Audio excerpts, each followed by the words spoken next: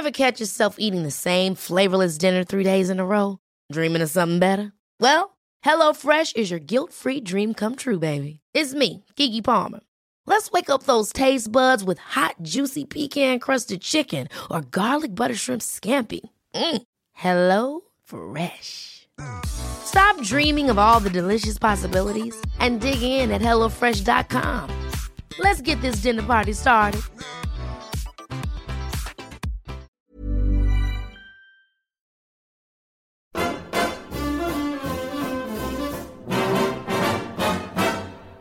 When the red, red robin comes bobbing along, along, there'll be no more sobbing when he starts throbbing his old sweet song. Wake up, you sleepyhead, get up, get up, get out of bed, cheer up, the sun is red, live, love, laugh and be happy.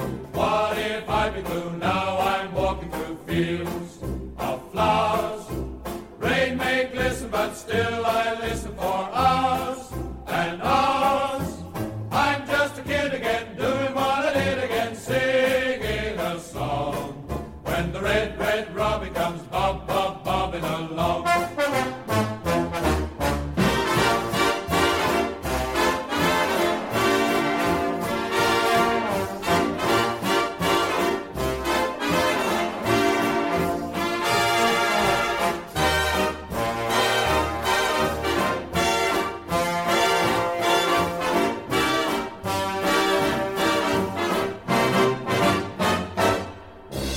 Red, red robin comes bobbing along, along. There'll be no more sobbing when he starts throbbing his own sweet song.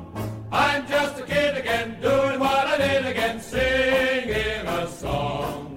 When the red, red robin comes bobbing along. When the red, red robin comes bobbing. When the red, red robin comes bobbing along.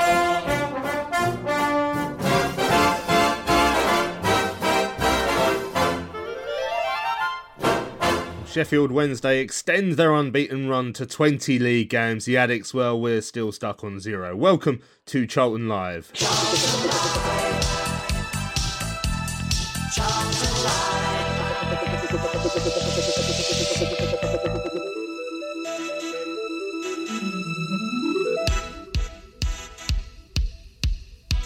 Well, good morning, everybody, and welcome to Charlton Live. I hope you guys are well. My name is Louis Mendes. On this week's show, we will, of course, be looking back at yesterday's 1-0 home defeat against Sheffield Wednesday at the Valley. Joining me so far on the show to discuss that game is Mr. Ben Pike. How you doing, Ben?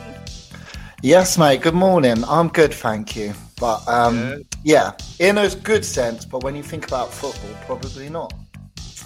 No, yeah, I mean, it's always best to try and not think about football, isn't it, really? But the problem is we're on a show about football, so we have very little choice for the next hour but to talk about football. So we will hear the goal back in a few moments' time, so we can hear Steve Brown's analysis of that defending, which I'm sure you'll all love to hear. We're also going to hear the reaction from the manager, Dean Holden, of course, after yesterday's game.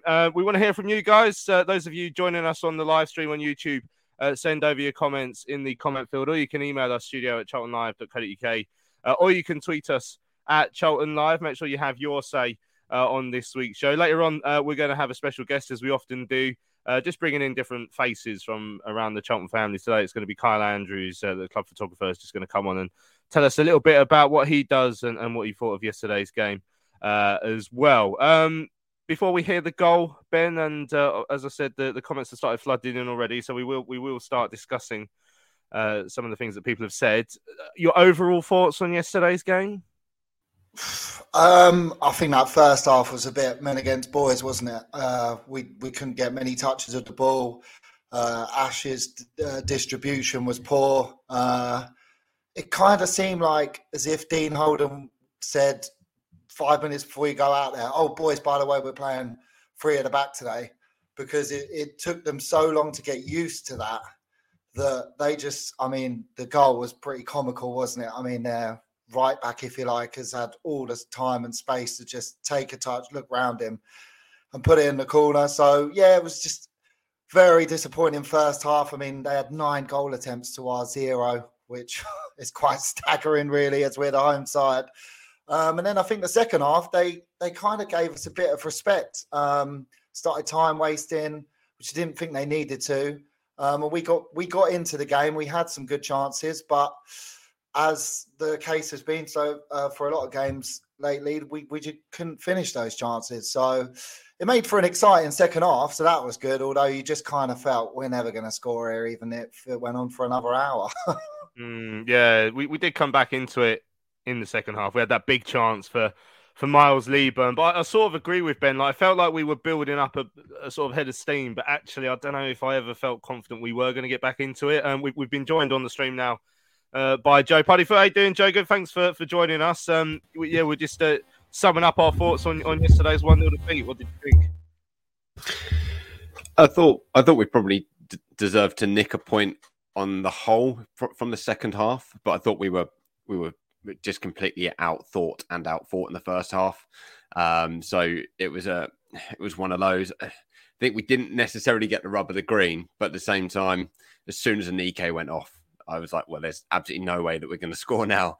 And obviously he'll be out for a long time. But yeah, Holden said, I think after the game, that he thought the shape worked for us. And I thought in the first half, the shape was quite a lot of our issues. With Clare and Blackett-Taylor were just so far ahead of the ball. The back three just under pressure, and they just knew how to press us. They had men all over the pitch. It felt like they had 12 lads on the pitch at times, compared to us. So yeah, I think it was a disappointing. I was disappointed at full time, but I think I feel a little bit better than I was expecting to feel. Although I did give it quite large on the Sheffield Wednesday podcast how we're going to end their run, and then he asked me for my after show thoughts, so I had to try and rescue some dignity, which I don't think I did. No, there's one thing we as Charlton fans haven't possessed for a long time. It's a shred of dignity, unfortunately. But there we go. Right, let's have a quick listen back to the goal then from Charlton TV. This is more so you can hear what Steve Brown made of it, because he is a defensive expert. The way we defended that goal yesterday suggests we don't have too many defensive experts in the building. Crossfield looking for the run of Windass. Ness following him all the way. Windass in possession. Deep in Charlton territory on the Charlton left. Ball into the middle is picked up. Bannon in space. Bannon thought about a shot, instead goes left. Ball now into the box on his Palmer all on his own. And it's an easy finish, and Charlton 1-0 down. Yep.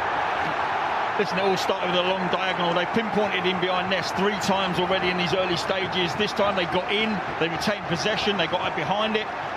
And this is what we talk about when we talk about purposeful football, playing forward quickly. You know, they don't hang around, they don't make 5 or 6 passes deep in their own area. They look to turn you around quickly, and then they play in your half. And they've done that very effectively there. Once they got control, it was a couple of passes, ball into the box, Palmer completely and utterly unmarked. Good first touch to open up a very, very simple side foot finish. Sheffield Wednesday 1-up. There we go. That's just the highlights from yesterday. Just a goal. I wouldn't go too long into it because it makes you miserable, really, doesn't it? When we lose a game like that. As Dan has said in the comments, we need Steve Brown to work with the defence. We certainly need someone to work with the defence. It's not exactly been our forte this season, has it, Ben? And that goal yesterday, considering we've conceded a lot of really bad goals this season, that might just take the biscuit for me, because Liam Palmer strode into that penalty area completely unmarked. There was no one within 5 or 6 yards of him. It was utterly bizarre. Oh, it was just so embarrassing, wasn't it? I mean, we are playing against the best side in the league. They're top of the league. But when you give them such an easy goal like that, it's so frustrating.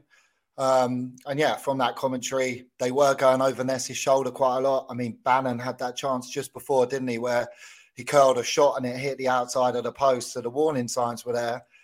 But it's just, again, with the formation, like Joe just said there, they just all kind of got stuck in each other's way, and it ended up Innes coming out to Bannon on the edge of the box. He then lost his place. Dobson runs back in, and no one picks up Palmer. And he's hardly a goal threat, Palmer. because he's like plays on the right wing, like right wing back for him, and he's in acres of space to score. So as goals go, yeah, it was up there. I still think one of those Barnsley goals we conceded were worse than that, but. Yeah, I don't really want to do a competition of one of the worst goals conceded. But yeah, as I say... don't say that. I was about to suggest we do that. that could be a fun top 10 show to do or something. Top 10 bad goals we've conceded this season. Yeah. The performance overall, Joe, Dan said it could have been much worse yesterday. We managed to keep it at 1-0. We should have scored a couple of times, but that's football. If you don't take your chances, you're not going to win. It was a strange game. Like, one of those, cliche game of two halves, because I thought in the first half we were nowhere near Sheffield Wednesday. As Ben mentioned, we didn't have a shot on or off target. They had 3 or 4 good chances. They'd already hit the post by the time that was that they went 1-0 up. It was a change in the second period, but overall, it felt like once more a little bit, when we're playing those sides in the top 6, and obviously Sheffield Wednesday's case right at the top of the league, we feel like we're not quite on their level, and by quite I mean we're nowhere near their level. Yeah, I mean, and they've got quality in their side that we just don't have. Let's be honest, they've got players that can score goals throughout the team. They've got midfielders who can run the game. Bannon was finding space for absolute fun, and their defensive unit is stronger than ours. So when you're playing against these teams, there's always going to be a bit of a divide, and I think it just shows us where we are as a club. We're not near that level, and unless we have a really big overhaul, we're not going to be at that level. I just find days like yesterday, it's the hope that kills you. There's always a chance, but it just feels like we've gone from a team who's really good against the top sides, and then you wonder why we can't do it against the small sides, to being pretty mediocre across everything. It would be nice to be good against all sides, but we're not just quite there. I think for Holden in the summer, he needs to be now looking at how we rebuild, especially in these games when we know we're a long way off. Are there players that we can bring in out the youth squad to get some minutes, to at least feel like you're building towards something? So even if you are a long way off, you can go, well, yeah, but we are playing the kids, and that will stand us in good stead next season. I just don't think that we're going to be enjoying the likes of Sheffield Wednesday, and I think Plymouth's going to be another one where it's just a bit of a hiding to nothing, and you hope you win something. But yeah, frustrating times at the Valley.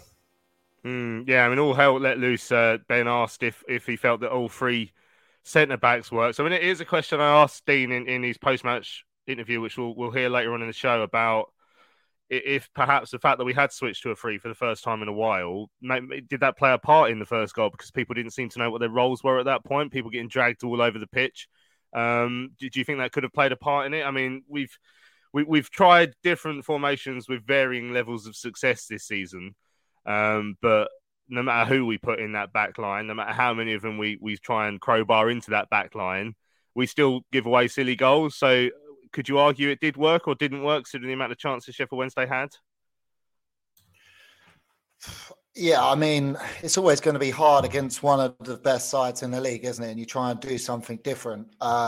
And obviously they play 3 at the back, so we were trying to match up with them.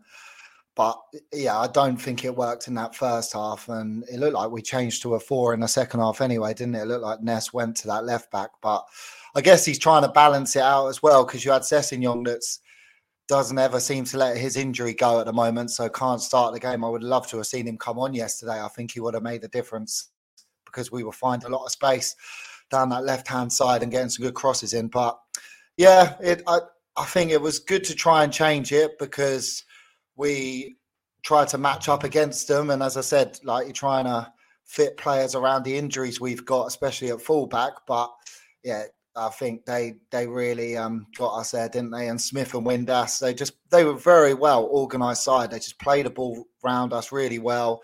And I just don't think we coped well with how quickly they moved the ball and got in positions, and everyone forgot whose man they were supposed to be on, really, didn't they, at times?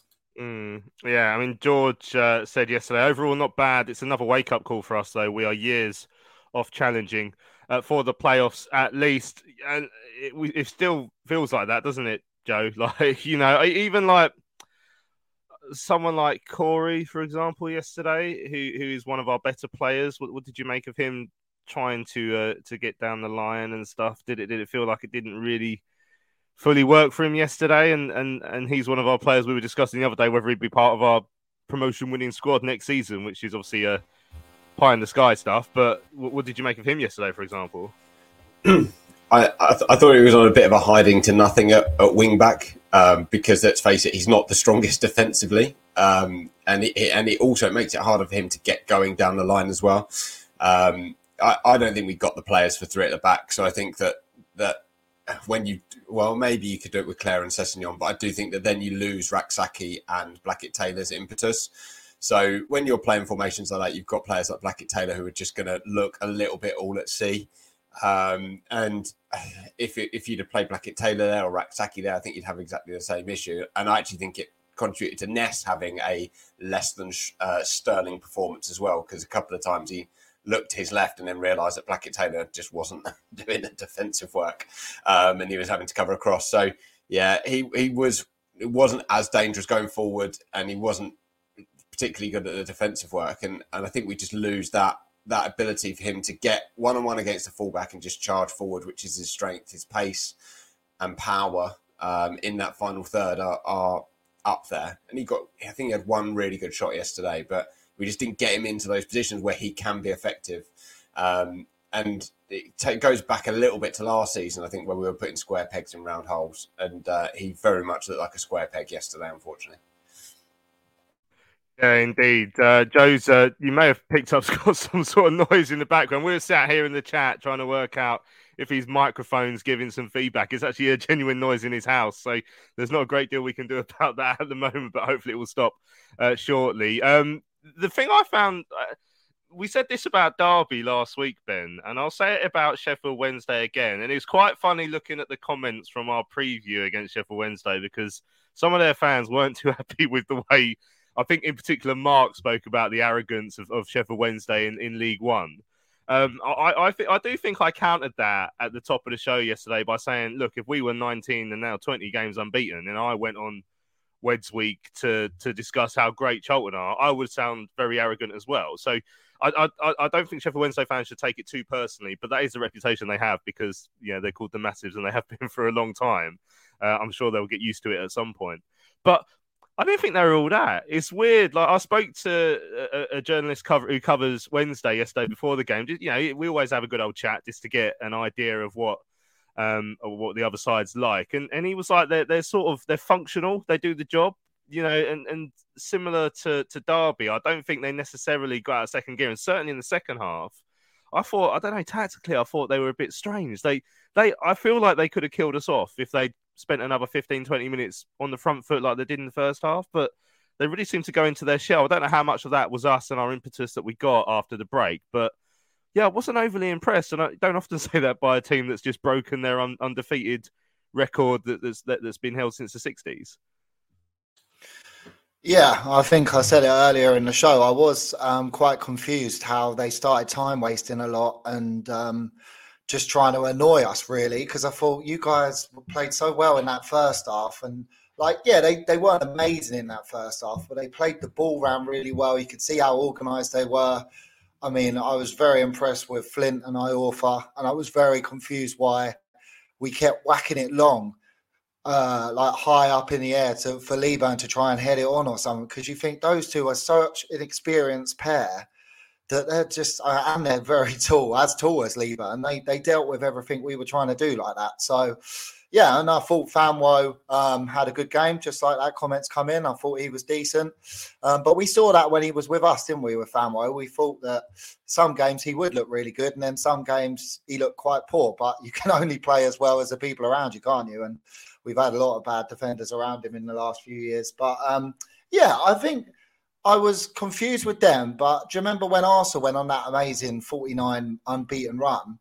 They started to like go into their shell after a while. They like either took the lead and thought, right, we're just going to stick defensive now. And and make it through the game. And I think that's kind of what they did in that second half. It was quite confusing, but not saying they were as good as Arsenal. They were quite poor in that. I've been saying it for years. That Arsenal team that went 49 games unbeaten were rubbish. They probably look at Charlton and they're looking up to us. Yeah, SNC Davin said the goal was awful. Fameway had an excellent game for Wednesday. A player many of us were happy to see go. Yeah, I mean, I put a slightly sarcastic tweet out early on in the game saying I hope we get to see him play like a crossfield ball that goes out straight out of play, or prod one up the line that goes to no one, because he did do a lot of that yesterday. Morning to Gaz, who says this is great for a Sunday morning. Yeah, Freeman says wasn't massively impressed with them after that. Wednesday fan said it was the best football he ever saw, but similar to Derby, you felt that they didn't need to get into a higher gear to win. Biggest moment for us, Joe, was that chance for Miles Leaburn.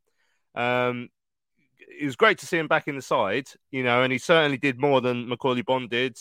Chuks, I thought, played well when he came on, but in terms of our strikers and in someone that we hope is going to be fit for more than 20 minutes, I think Miles coming back could be quite big, and shame he couldn't take that chance because he did well to get beyond the man, but it was a poor finish from him, not what we've come to expect from him.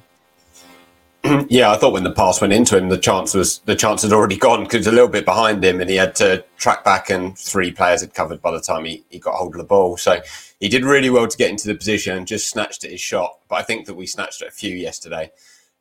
He should be putting it on target from there, but he is a kid. He is going to make those mistakes, and we are going to have to bear with him. And his goal return for us is really, really, really strong. So I'm not that worried about it writ large, but it would have been nice to have nicked one, because I think at that point we were on top, and it would have been interesting then. Do Sheffield Wednesday kickstart themselves and come out, or do they sit in and hold on for the point on the basis of they're just all about the unbeaten run, and that's the most important thing?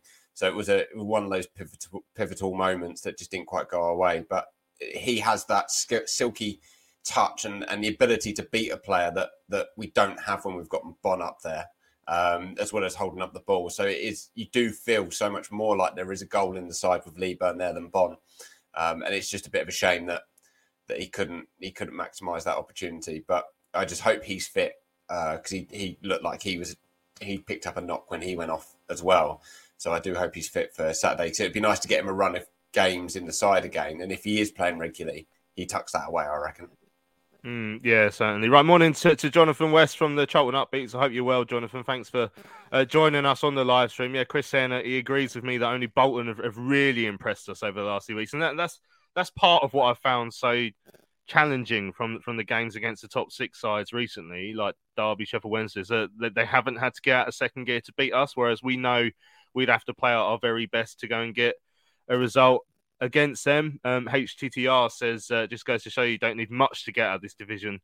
For a pair of strikers that could score goals, and that's certainly something we feel about. Chuks went off injured. Ben made a real difference when he came on. I thought we looked he was really linking up play nicely, giving Sheffield Wednesday something to think about. But then he's injured again. He's since I was working it out this morning for my takeaways, or last night, 53 games since he's come back. So the first game when he came back last season was Cheltenham away. Since then, we've played 53 games. He's featured in less than half of those, 22, I think it was. Started 5 of them. That's a problem, isn't it? I mean, that we've put a lot of our hope and our financial resources into Chuks, and we're unable to get any realistic playing time out of him, and that's going to be a massive problem going forward for the next 2 or 3 years as well, the rest of his contract. Yeah, it's a massive shame. Look, ability-wise, he shouldn't be playing in this league, really, because I think he's too good. But unfortunately, his injuries are what holds him back, and there's no one hurting more than he is right now. He didn't ask to, well, I'm sure he asked to be put on that contract, but it was a club that decided to give it to him. It's not his fault at the end of the day. I do dreadfully feel sorry for him because, as I said, ability-wise, we've seen what he can do. And as you said yesterday, I think he came on, he made a massive difference. That flick on and the chest down, half volley, keeper spills it, and Leaburn just missed out getting there. The defender got there and first. He does make a massive difference. His presence, his ball, taking the ball on with players see his presence. They get scared when he comes on. we know what he can give us. But yeah, unfortunately, it doesn't look like we'll see him for a while if that's his hamstring gone.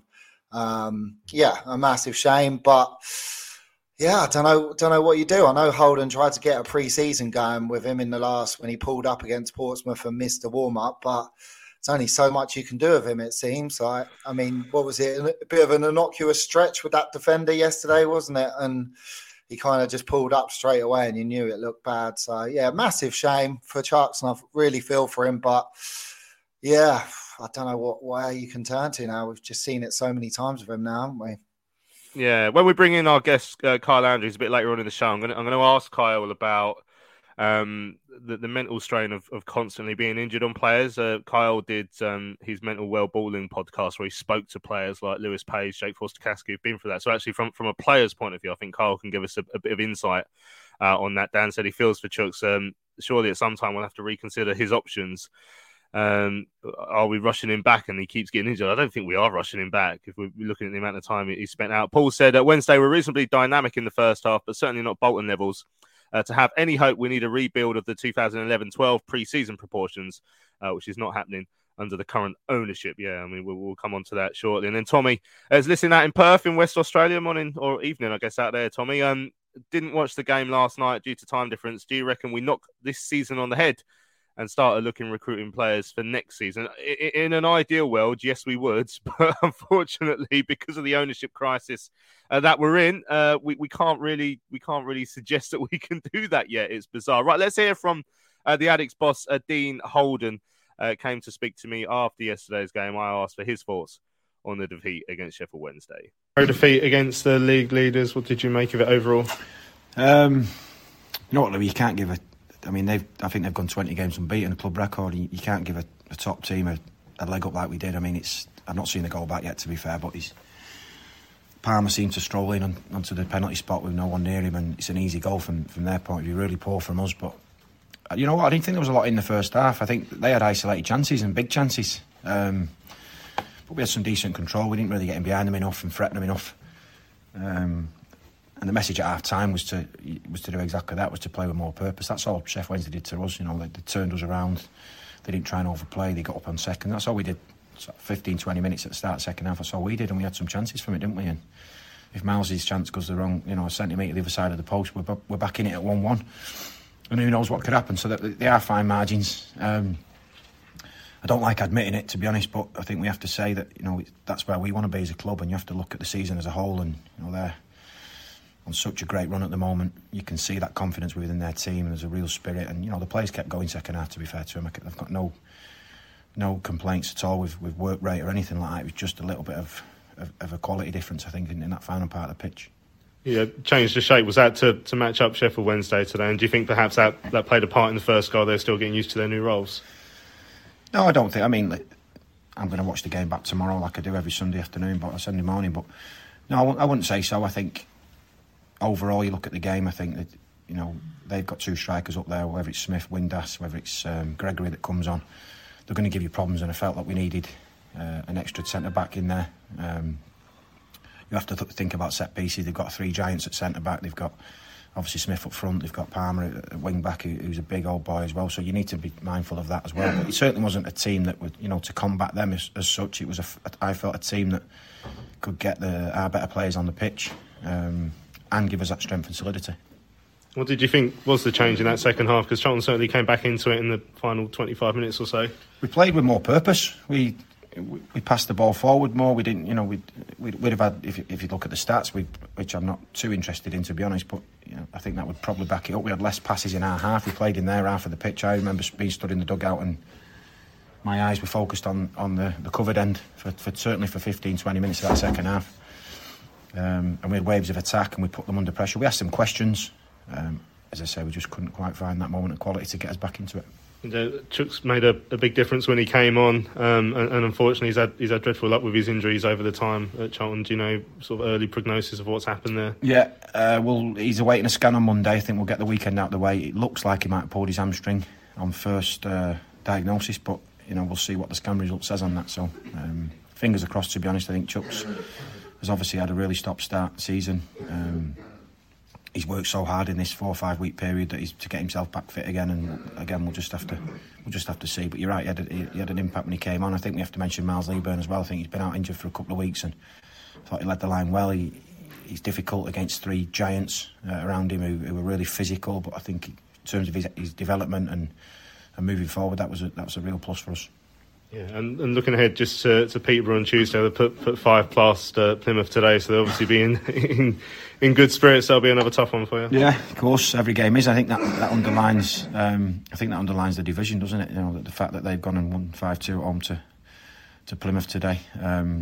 Hopefully, Jez Raksaki won't get a knee-high challenge like he got in that first half today. I don't like talking about referees, but that's not a red card. I've not seen a tackle like that for a number of years now. It's a ridiculous tackle, and how it didn't lead to them going out of 10 men, I have no idea. But it's certainly not the reason we lost the game. I don't like it when our better players are targeted like that. Lucas Ness made a crucial intervention to keep Josh Windass out. You know, how important has his contributions been over the past few weeks? Well, he's a really good young player, Lucas. Obviously, he's spent the first half of the season on loan prior to me coming in at Torquay. And coming into the job, I was looking at different options to get certain players in the team, and he really impressed me in that first period of training sessions and games. And he's Mr. Consistent. He's got a lot to learn, I have to say, positionally, and when he's going against certain different types of strikers, you have to mix his game up a little bit. But he's certainly got the raw attributes for a young centre back to go up a level and have a really good career. I've worked with centre backs of his ilk in my time previously. I think about Adam Webster, we signed at Bristol City from Portsmouth. He spent 1 year with us and then got a fantastic move to Brighton in the Premier League. And I'm not comparing the two, but I'm saying Nessie's certainly got attributes that could get him to that high level. I think the biggest one of all of it is his temperament and his attitude. And he was the first to admit he's got a lot to learn. He's got a lot to develop. But no, I've been pleased with him over the period of time. Yeah. Ever catch yourself eating the same flavorless dinner 3 days in a row? Dreaming of something better? Well, HelloFresh is your guilt-free dream come true, baby. It's me, Keke Palmer. Let's wake up those taste buds with hot, juicy pecan-crusted chicken or garlic butter shrimp scampi. Hello Fresh. Stop dreaming of all the delicious possibilities and dig in at HelloFresh.com. Let's get this dinner party started. Hiring for your small business? If you're not looking for professionals on LinkedIn, you're looking in the wrong place. That's like looking for your car keys in a fish tank. LinkedIn helps you hire professionals you can't find anywhere else, even those who aren't actively searching for a new job but might be open to the perfect role. In a given month, over 70% of LinkedIn users don't even visit other leading job sites. So start looking in the right place. With LinkedIn, you can hire professionals like a professional. Post your free job on linkedin.com/achieve today. Cullen trying to take his man on. Chip ball back across. Bauer's there. Pearce is there. Bauer with a header. And it's Johnny. Oh, it's it! Oh, he scores! Oh, Patrick Barr! You absolute German beauty! Woo! Dreamland! Charlton have scored! With seconds remaining! We've done it all! Get it! Come on! What a time to be a hero! Here at Wembley! Oh my word! Oh my word! Charlton Live. Right, welcome back to Charlton Live. We just heard from the Addicks boss, Dean Holden, after yesterday's defeat against Sheffield Wednesday. All hell let loose. Asked why he sounds so miserable talking to me, but happy speaking to Charlotte. I don't know the answer to that. I have to say I hadn't picked up on that. Maybe it's my dour interviewing style where he knows it. I've got to put him on the back foot. There's always a question coming. Now, point of discussion earlier on, the couple of people have asked questions now. I've just brought up, for those watching on YouTube, onto the screen a picture of Dean Holden in the Oak yesterday. Whenever I go in there, something happens. I think that's only about the second time I've been in there in the last year. And the first time was when Thomas Sandgaard started playing his guitar. I did start wondering if Dean Holden was going to start strumming a few notes at some point. But it caused a bit of consternation. So the strange thing was, so yesterday pre-game, I was sat in the press room having a chat with a few people because I'd seen on Twitter a tweet about Dean going into the pub and sticking 100 or 200 quid behind the bar. And a few people were saying, well, why is he doing that? and when I then put up that picture of him in there yesterday, again, it got a bit of a mixed reaction from supporters. Bob saying, what do you guys think of Dean Holden drinking with the fan? I'm not sure it sits right with me. I can't make up my mind. It's a strange situation that doesn't happen everywhere else. Davin said, I don't get the outrage from some fans regarding Holden going down the Oak last night. And Dan saying Holden doing what he did at the pub before and after shows his class as a person. I'm curious as to what you thought of it, Ben. So obviously you were in there with me. I wasn't hanging around long anyway. I was only in for a quick one and then I shot off. So I don't know how long Dean Holden stayed or anything like that. When you look at it, so I mean, Thomas going in the pub last year and playing his guitar, massive ego trip. We all knew what that was about. Even those of us who were in there were like, this is weird. Back in the old days, and this is something you hear from a lot of more experienced supporters, is that you'd go to the pub after and the players would be there, and then you see the player on the bus on the way home and the manager. Players and managers were a lot more accessible. That's not the case now. Did you find it strange that Dean does that, or do you find it good, like Davin has said there, and Dan as well? Like he's being sort of interpersonal, or do you think he's trying too hard to win the fans over? Which way do you see it? I thought it was good. I mean, we turned around, didn't we? And he come walking in. He was with his two kids, and it wasn't like he was sat down and having a laugh, going, "Oh yeah, we lost, didn't we? We were rubbish," or anything. He was stern-faced. He was sat down talking to supporters. I mean, he went round the whole pub, and you just saw him, like people were talking to him, asking his viewpoints, asking different bits and bobs. I think he saw you and thought, and then he started to be miserable again because he didn't want to start talking to you. He wanted to talk to Charlotte, obviously. But no, I thought it was good. His face did change when he saw me. He was like, "Oh, you're in here as well, are you?" Yeah. I'm not going to ask you any more questions now that I'm here. But I got a picture with him and my mate, and he didn't smile in the photo. I put it up in the group chat, and I was like, "Cool." He looks awkward, but he just said to me, he was like, "I don't want to smile. I'm not really happy, but I'll talk to fans and stuff like that." So I thought, yeah, look, when have we had a manager go in the pub? I think fans kind of read too much into stuff. I think the vibe is so negative at the moment that we're just trying to latch on to other negative things. Like, look, if you don't agree with some of his tactics of late and you think our performances have been bad, plenty of people said that to him yesterday. And he realises that as well. But I know he's going to the cup final today, so that's why he was there with his kids, and I think they're going down to the game at Wembley, so just getting ready for that. And yeah, I think it's open, honest chats with people. It's good. Yeah, because it's not happened before. I don't think you can relate it to anything else, can you? Really? Yeah, I think that the obvious connection that people were making was to when Thomas went in and played his guitar, which was like, when you're the owner in charge of a club that's doing extremely poorly, should you be focusing on strumming your ego and your guitar in the local boozer, or should you be worrying about other stuff? But a lot of fans said that about Dean yesterday. Should he be mixing with fans like that, trying to win them over after a poor performance just because he's a good bloke like that? And he's a good bloke. That doesn't make him a good manager, for example. That's what some of the comments were like on Twitter. I mean, Joe, obviously not the right pub as far as you're concerned, because you own the micro pub a little bit further down the road. But yeah, what did you think about it? I mean, all hell let loose says Curb, Steve Brown and Scott Minto are allowed to go to the Oak post game, but is Dino not allowed to? Well, I guess the difference there is none of Curbs, Brownie and Minto have responsibility for the running of the team at the moment. Yeah, and they tend to do it when we play away games as well, when they know it's quiet and they don't have to answer the questions about why we're so bad, which is a better tactic, I would say. Look, I'm all for more engagement with fans. I think it's a positive thing. I do think that it's almost a nice way for him to signal to people that regardless of what's happening behind the scenes, he still wants to be part of the club, and he has bought into us as a fan base, and it does help build that connection as well. So I think it is a good idea writ large. And if he only went in when we're winning, then people will be like, well, okay, you just want the adulation and the applause. I think it's quite nice for him to actually take it on the chin and do it when the chips are down and accept it. So, I think we've got to remember these people are managers and players are people too. And they deserve a little bit of freedom in their life and enjoying it. And, Carl would have a pint in Greenwich on a Friday night before a game. when he was manager. So, I'm actually happier with him having a pint after the game than the Friday night directly before the game, blatantly in the area, because I think it's sort of your work's done then for 24 hours until he's back on the training ground, on Monday. So yeah, there's a lot of wrong things in the club, and I don't think that's one of them.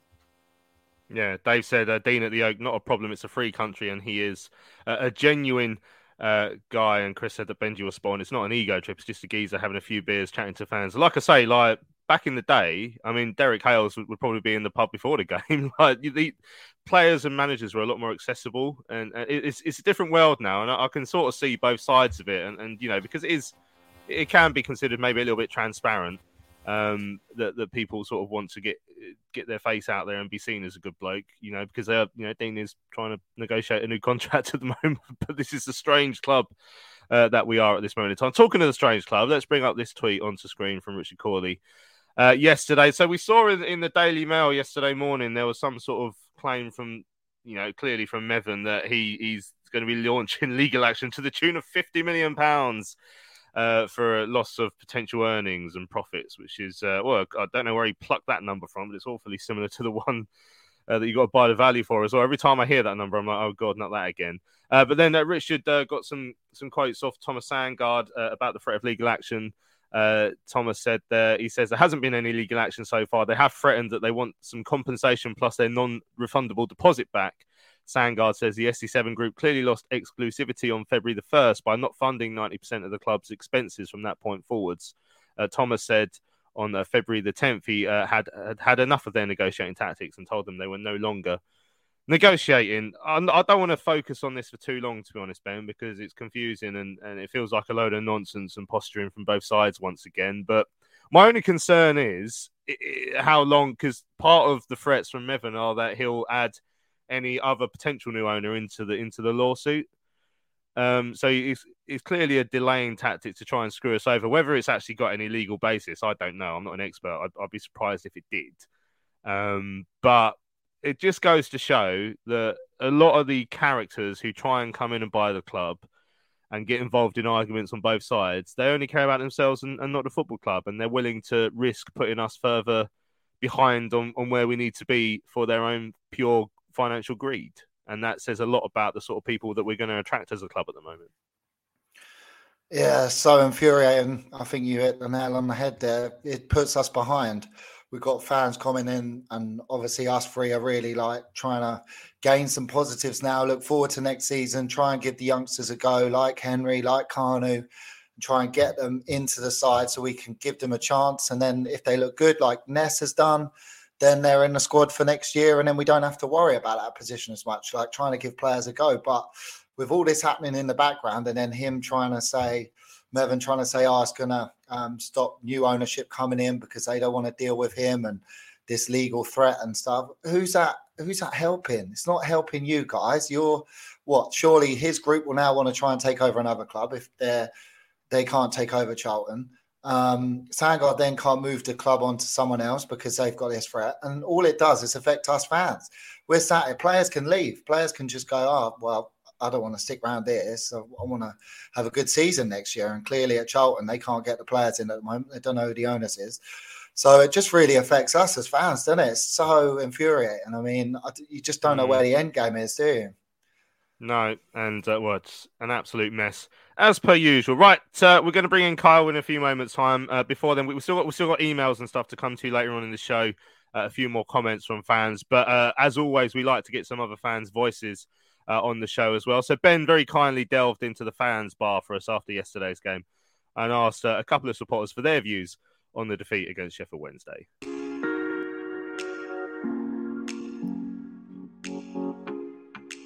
I thought it was going to be an absolute drubbing, to be fair. So 1-0, I'd take it all day long. But we didn't have anything. I mean, I was really good it was good to see 3 at the back and 2 up front. But Rak-Sakyi was limited. He didn't get on the ball.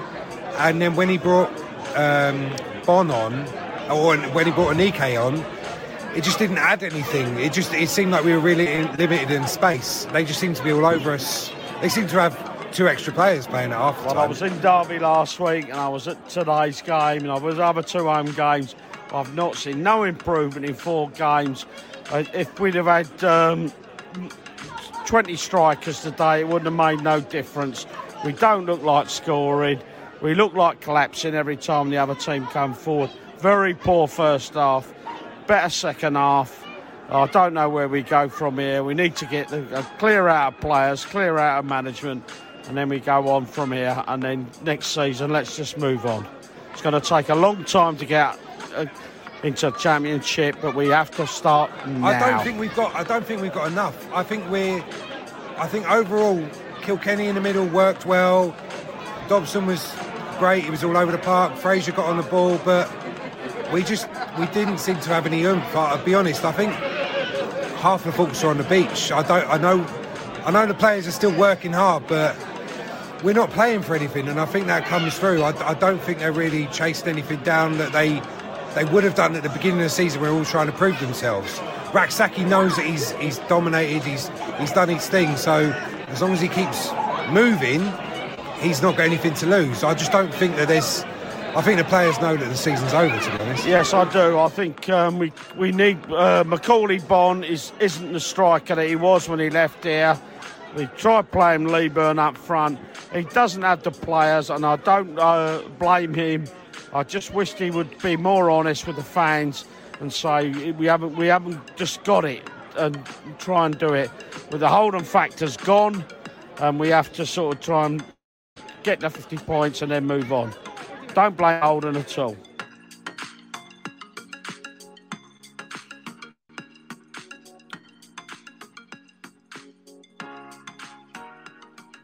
Well, there we go. That was the views from the fans bar after yesterday's game. Thanks to Ben, who went and spoke to a few supporters there. It's one of my favourite features on the show because I love to get other people's voices on it. And part of that is our new feature where we're going to start having various people from around the Charlton family join us on the show on a Sunday. So last week we had Greg Stubley, the club commentator. This week it's Kyle Andrews, the club photographer. Good morning, Kyle. Good to see you.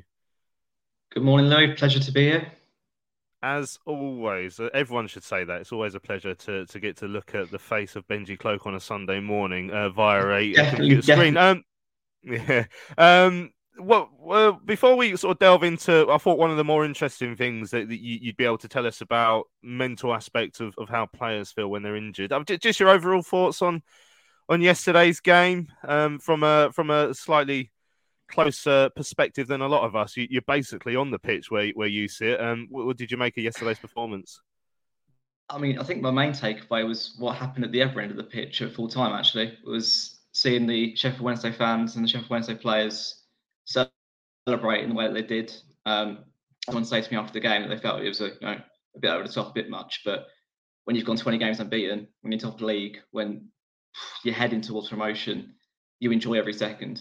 And you enjoy those moments, both players and fans. And you look at that and you just think, apart from having to be Northern, I wish that was us. You can see. You're originally from Milton Keynes, which is basically Northern as far as I'm concerned. But we'll argue about that later. But yeah, that's kind of the takeaway. Is it just we feel so far away from that, and I wish we weren't. Wish that was us. Yeah, and it's not. And like I say, I'm surprised we can even remember what it's like to be to be a team that's challenging for promotion. It feels like a long time ago. Now, of course, other than being the club photographer, one of your projects over the last few years is you ran the Mental Well Balling podcast, which was looking at football, not just Charlton, but obviously quite a lot of Charlton influence in there as well. In terms of the mental aspect of the game for some of the players involved in it. Now, that of course, that includes players who are out injured a lot. So Chuks Aneke, obviously, sadly, the current example of that has had all sorts of injury problems. He's now going to be out for a third stint this season. You spoke on your podcast to the likes of Jake Forster-Caskey, Lewis Page, who have been through instances like this. can you give us a little insight into what it's actually like for the player? Because we as fans, and we're all guilty of it, and hopefully while gaining more of an understanding of what it's actually like, we can perhaps think differently. But we just think, oh, I can't believe it. So-and-so's out injured again. What are they doing? What are they like? They're not trying hard enough. But from the players' point of view, they don't feel like that at all. It's a completely different story. No, I think it's, first of all, as a fan, it's difficult to look at a footballer as the first and the footballer second. And I think that there's an appreciation of that if you've not got a connection with a player, if you don't speak to the players, if you don't understand that there is a human being behind the bloke that kicks the ball twice a week. And it's tough for footballers as well, I think, to separate themselves from being a footballer. It's something that is drilled into them, but it's very hard to avoid building your identity around just being a footballer and not being a human being. From a young age, all you want to do is be a footballer. They're putting in hours and hours from the age of 8 until the age of 18 to earn that professional contract. It defines who they are. How they perform on a Saturday or a Tuesday defines their worth and their value. And when you're injured, you lose that. You lose your identity. You lose your way of proving your worth and your value. I guess the counter argument to that is, well, when they're injured, they're just earning money for not doing the full extent of their job, or to complain about that. Well, the process of recovery is a grueling one. It's you go into the training ground every day. You're off to the gym to do physio work to try and recover. You look out, see the grass, you see your teammates kicking the ball around doing what you want to be doing. And especially when you're having to go through that process again and again. I mean, it's interesting speaking to Jake Forster-Caskey, who said he found the second time around in a way easier than the first time around from the mental perspective, because he was able to, because he'd been through it before, he knew the process, he knew what was going to happen, he knew the landmarks and the goals that he needed to reach. He could break it up more easily. It wasn't right, there's 11 months until I'm back. It was a whole week, this would have happened. After 6 weeks, this would have happened. These are what I need to get to. But at the same time, there's no getting away from the fact that doing a second ACL injury in 3 years was a very tough thing to take. And it will be the same thing for Chuks. He of course, as Benji was saying, doesn't want to be injured. It's no reflection of him as a person, no reflection of him as someone who doesn't put in enough effort or anything along those lines. So I just think that it's very, very important that supporters look at the human being first rather than the player, and at the very least, yeah, and it is tough. Have some empathy is tough and consider what through, rather than the first thing they go for is abuse or criticism or anything along those lines.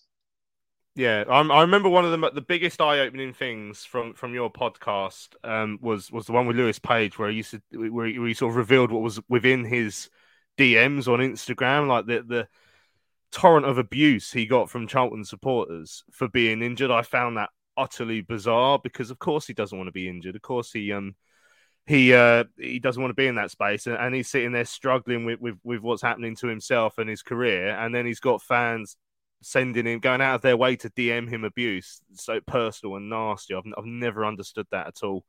It's really bizarre. All hell let loose. There's very few other professionals get their performances assessed once or twice a week by hundreds, thousands of people. Footballers must be able to turn off the social media noise, and we do hear a lot about players who've been on the receiving end of things, trying to take themselves away from that space, the social media, because it is tough, and that'll be what Chuks is going through at the moment in time. Right, hang around, Kyle. We're going to get to a couple of the emails as well, but I'll just keep you involved in the general discussion. We'll look ahead to Peterborough very, very briefly at the end as well. Kyle said, "Morning, gents. I just wanted to say let's skip over the first half, but it's becoming too much of a regular thing. The second half of Forest Green, all of the Derby game, and then the first half today. We looked like strangers. We couldn't keep the ball across the pitch. We gave it away so often. It was easy for Wednesday in the first half. We didn't challenge them or get close to them. And again, they were in second gear and should have been out of sight. Second half, we raised the tempo, had a bit more of a go, but we could have been clinical. Liban had to bury that chance Corey Blackett-Taylor putting an awful ball, or Fraser slowed down a threatening counter. I understood why Dean wanted to go with 3 centre-backs and 3 central mids. I don't really think it worked, though. Too many players were out of position or didn't look up. We need some positives, but I can't think of many. Nestle's decent. Des Raksaki had some good touches, allowing to get away from markers. I was expecting more from Wednesday after your mate's 10-minute chat on Thursday, but perhaps they just didn't have to try so hard, and all the cheating had them covered. Keep up the good work. You guys are the only positive attached to Charlton at the moment. I love the live shows, and we'll watch the Sunday one on repeat. Good luck to all those going Peterborough and Plymouth. A bunch of crazy people. Yeah, next weekend is going to be really interesting with Peterborough beating Plymouth by 5-2. So we've got the double whammy of Plymouth still being the side in the top 2 that we have to play next weekend, which will be quite tough, but also playing a Peterborough side bang up in terms of confidence. Gary said it was awful. What have we watched this afternoon? 90 minutes of football. We didn't once put Wednesday under any sort of pressure. A couple of chances in the second half was the closest we came. Wednesday seemed to almost think they're using the game as a bit of practice. Could have easily upped it if needed. The scary part is that if that was the best team we could put out, the future does not look good. I mean, Carl, you were there at Derby last week as well. It is quite clear that we're not there, are we? We're not in a situation anywhere near a team like that. And obviously, we've touched upon the chaos off the field. It's the thing that gets me at the moment is there's no end in sight. There's no light at the end. Yeah, I agree with what everyone has been saying over the past 2 weeks, which is that, you know, we're playing the teams at the top of the division. It doesn't appear like they've got out of second gear. They're going through periods in the game where they're not taking chances and could easily be out of sight by half time. I think that was especially true for Derby. But yeah, we've got glimpses over the period where Holden's been in charge that maybe we can be better than we have showed over the season. But they have been small glimpses, and there are caveats to that. So you take Forest Green. I think we were incredibly lucky to get points there. You take Exeter. I missed that game, but I did see that, you know, Maynard Brewers made an incredible save at the end, and there was a lot of pressure on the team towards the end of that game. And it's, you know, you look at that. Take yesterday. You look at the two squads, man for man. You'd probably take 90% of Sheffield Wednesday's team, either the equivalent player in the Charlton 11. It's with everything that's going on behind the scenes. It doesn't feel like at any point soon the squad that Charlton has available, or in the 11 Charlton have available, is going to be able to match the 11s that those at the top of the league do. Yeah. And like I've been saying, we are miles off. David said, Sheffield Wednesday, you could see why it's 20 wins in a row. They weren't. They were everything that we weren't: intelligent, bigger, taller, faster, stronger. And in Dean Holden's words, they were master of the dark art as well. Our boys dug deep. They kept going, which is all we can ask of them.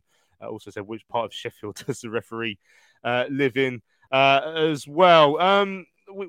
Jez playing up top, number 10 yesterday. A lot of calls over the last few weeks, Ben, for 2 up top. But, I mean, we have played Jez as part of a front 2 at other times this season. I don't think it works, and I think he's better out wide.